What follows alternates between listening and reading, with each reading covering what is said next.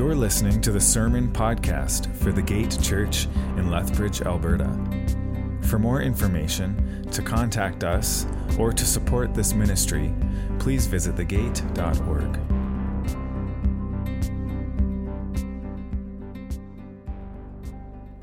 Well, good morning. Thanks for coming to the Gate Church Online. My name is Brad. I'm the part-time youth pastor here, and I get to share the message with you this morning. So let's just dive right into it. During grade 12, my youth group at the church I always attended had a biking event where we all brought our bikes to the church, and we had something like a scavenger hunt around the town where I grew up in. And so we went all over the town, collecting items, taking pictures, whatever it was, and we had a really great time. And I should add, because I was in grade 12, wearing a bike helmet was definitely not the cool thing to do. And so my helmet, which my mom insisted I bring along, sat in my car. And sidebar, my mom always told me as I went out to ride my bike to bring my brain with me. To which I most often replied, well, if I leave it in the house, it'll be safer, Mom. Hence her concern for me to wear a helmet. So, after we finished this youth group event, my friends had found a jump close to the church, and we're going to go see how much air we could get off this jump, because we were cool like that. And the first time I went off, I did all right. I got a decent amount of air, and so I prepared to go again. And as I was waiting, I distinctly heard a voice saying, "Go get your helmet on."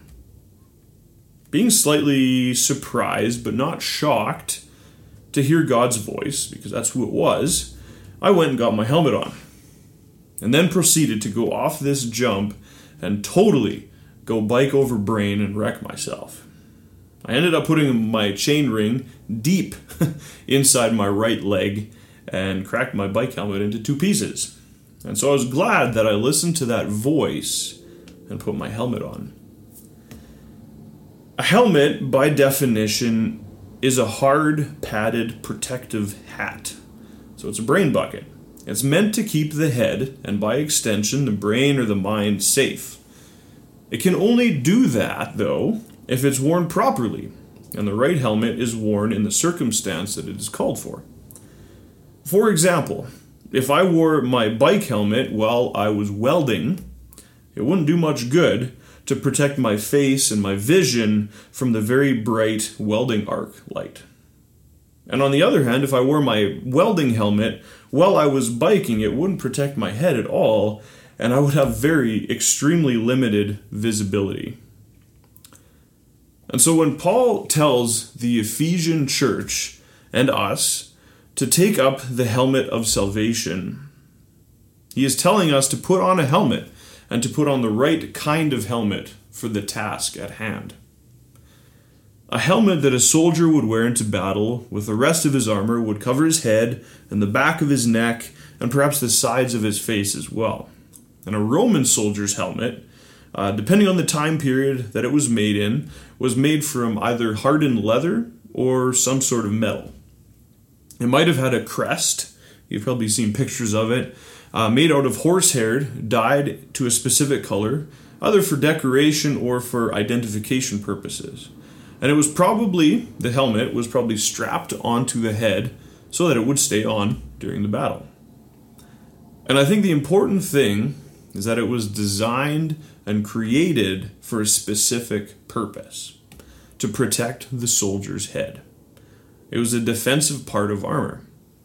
Knowing that if your head could get injured or severely wounded during battle would hopefully encourage the soldier to keep the helmet on for the full duration of combat. The helmet of salvation is for a specific purpose, to protect the head and mind from the attacks of spiritual warfare and of Satan. To protect us from lies, from misinformation, from doubts, and from any voice that contradicts what the Bible and the Holy Spirit have already told us. So when you think about salvation, what do you think about? I believe that salvation, or the act of being saved, is something that is a past, a present, and a future reality in our lives. And in addition, all of these three aspects contribute to the protection of the helmet of salvation in our present struggle against the forces of evil. Do you remember the day that you were saved? Was it a lightning bolt experience, or maybe it was just kind of a slow, quiet stroll to get to that point? Either way, there's a day when you were dead in your trespasses and sins, and were living in the passions of your flesh. And the next moment, when, as it says in Acts 16:31, you believed in the Lord Jesus Christ, and you were saved. We were made alive together with Christ. That's in Ephesians 2 verse 5. We were once alienated and hostile in mind, and Christ reconciled us to himself by his death to present us holy and blameless. Colossians 1:21 and 22. And Jesus saved us not because of our own actions and deeds done, but according to his own mercy, as it says in Titus 3:5. In Ephesians 2, Paul writes, we are saved by grace, not works, so we don't have anything to boast about. In the moment of salvation, we turn toward Christ, and in so doing, we turn away from our sin. The Father forgives us and sees us through the lens of Christ's blood, and so we are justified. We are brought back into right relationship with God. We are brought into peace, which was bought for us by the blood of Christ on the cross, as it says in Colossians 1:20. We are received into the family, and the Father clothes us, as he did with the younger son in the parable of the prodigal son, with a robe, a ring, and shoes, as it says in Luke 15:22. In our situation, we are clothed with the Holy Spirit. We are filled to the full measure of God's Spirit. It's in Ephesians 3:19. We are given the Holy Spirit as a helper, a teacher, and as truth. In John 16:13, Jesus tells us of the Spirit that will dwell in us. When the Spirit of truth comes, he will guide you into all the truth. For he will speak not on his own authority, but whatever he hears he will speak, and he will declare to you the things that are to come.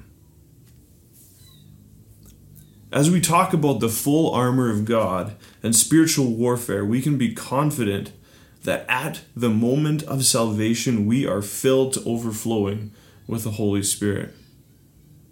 This is the Spirit who speaks truth to us, who fills us with truth and teaches us God's truth.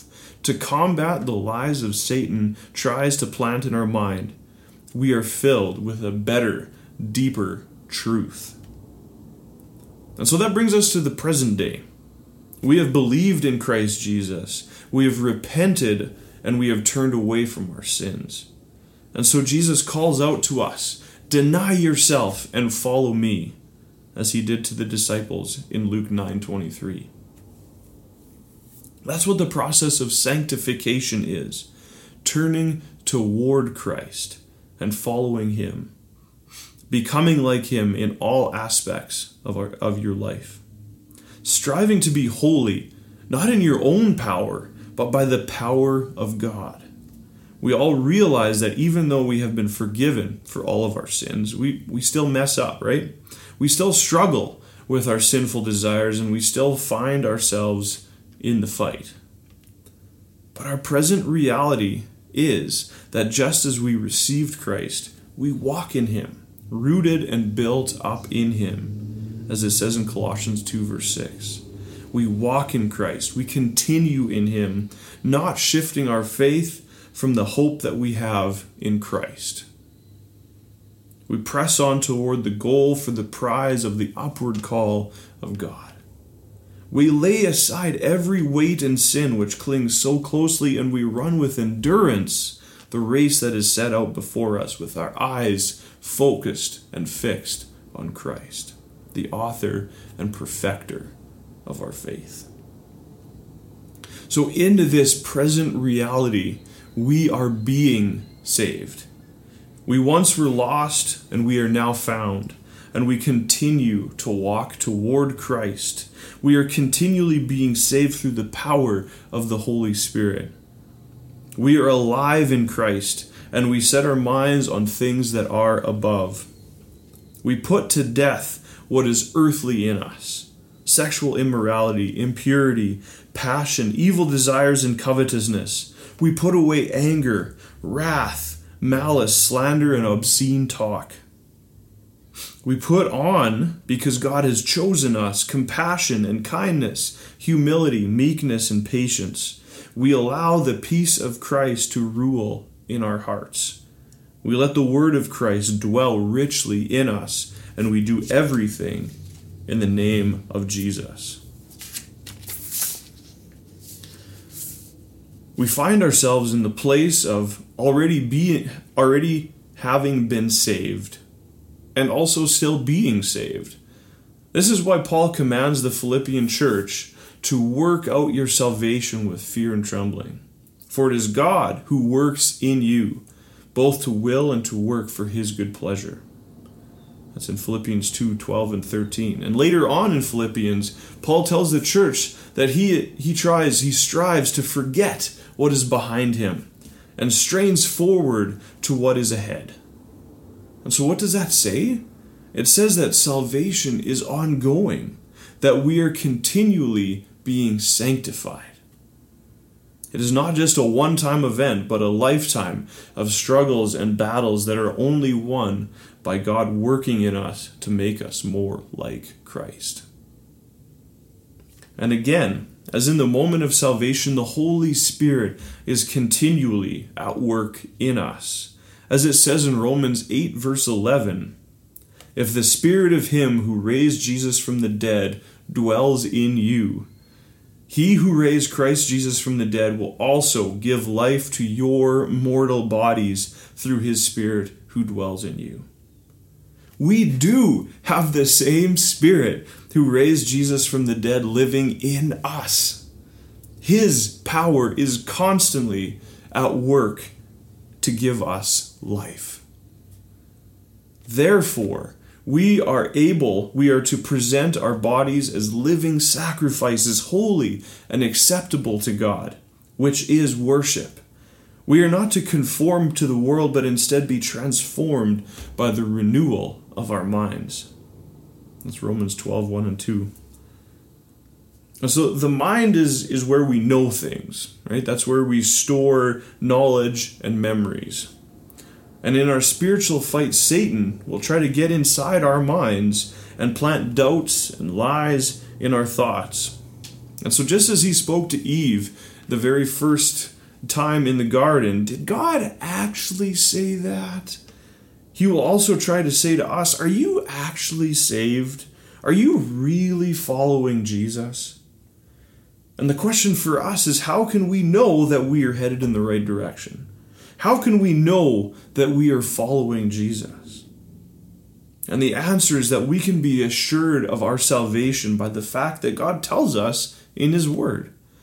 In 1 John 5 verse 13 it says, I write this letter to you who believe in the name of the Son of God, that you may know that you have eternal life.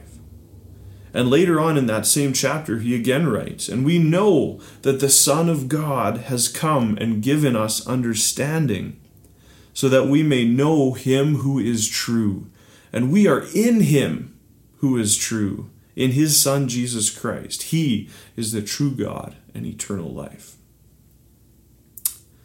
We can know that we are saved because the Holy Spirit gives us understanding, and we can know the truth that we are in Christ. The Apostle Peter writes about this too in 1 Peter chapter 1 verses 5 to 11. For this very reason, make every effort to supplement your faith with virtue, and virtue with knowledge, and knowledge with self-control, and self-control with steadfastness, and steadfastness with godliness, and godliness with brotherly affection, and brotherly affection with love. For if these qualities are yours and are increasing, they keep you from being ineffective or unfruitful in the knowledge of our Lord Jesus Christ. For whoever lacks these qualities is so nearsighted he is blind, having forgotten that he was cleansed from his former sins. Therefore, brothers and sisters, be all the more diligent to make your calling and election sure. For if you practice these qualities, you will never fall. For in this way there will be richly provided for you an entrance into the eternal kingdom of our Lord Jesus Christ. If we are following Christ, if we are seeking Christ, we can be sure we have the helmet of salvation on our heads. And with the helmet of salvation on, our minds are protected, and we can know with certainty that we are saved. We are being sanctified and transformed into the likeness of Jesus. At the moment of salvation, we are justified. We are filled with the Holy Spirit who speaks truth to us. On our journey through life, we are being sanctified, and we can know that if we are following Christ, we have assurance of the future salvation that awaits us.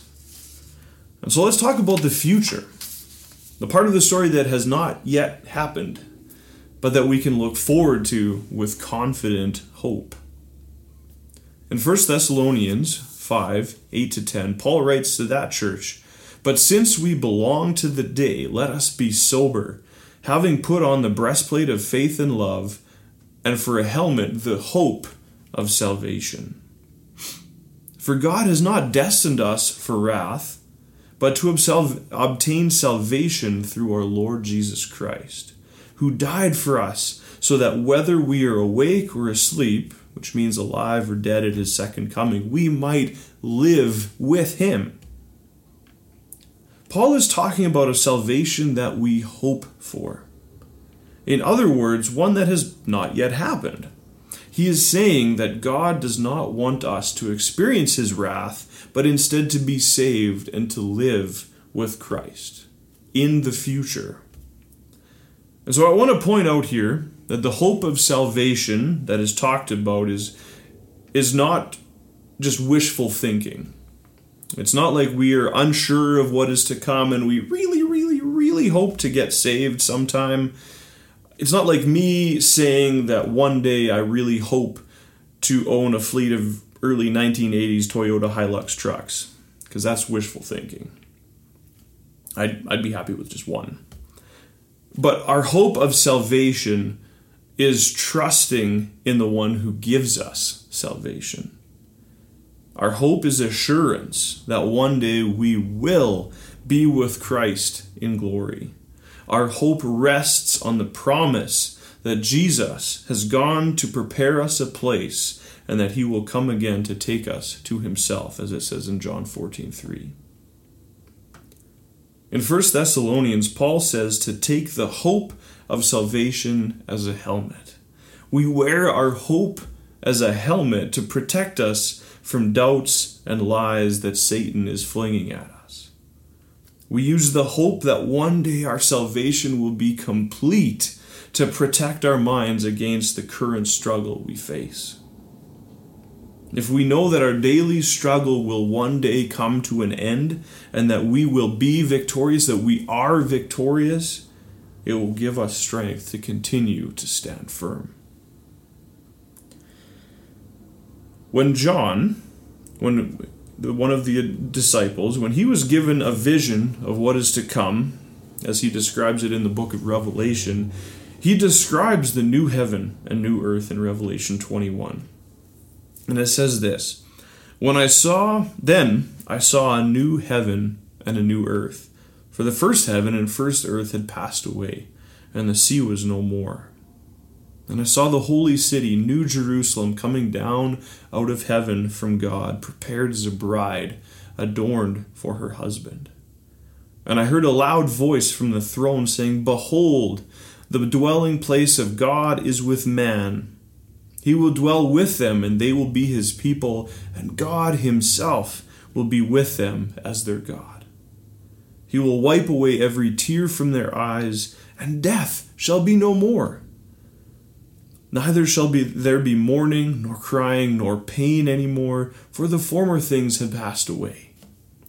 And he who was seated on the throne said, Behold, I am making all things new. Also he said, Write this down, for these words are trustworthy and true. And he said to me, It is done. I am Alpha and the Omega, the beginning and the end. To the thirsty I will give from the spring of the water of life without payment. The one who conquers will have this heritage, and I will be his God, and he will be my son. And so we are given this picture of what it will be like to be past the point of complete salvation. We will be made completely new.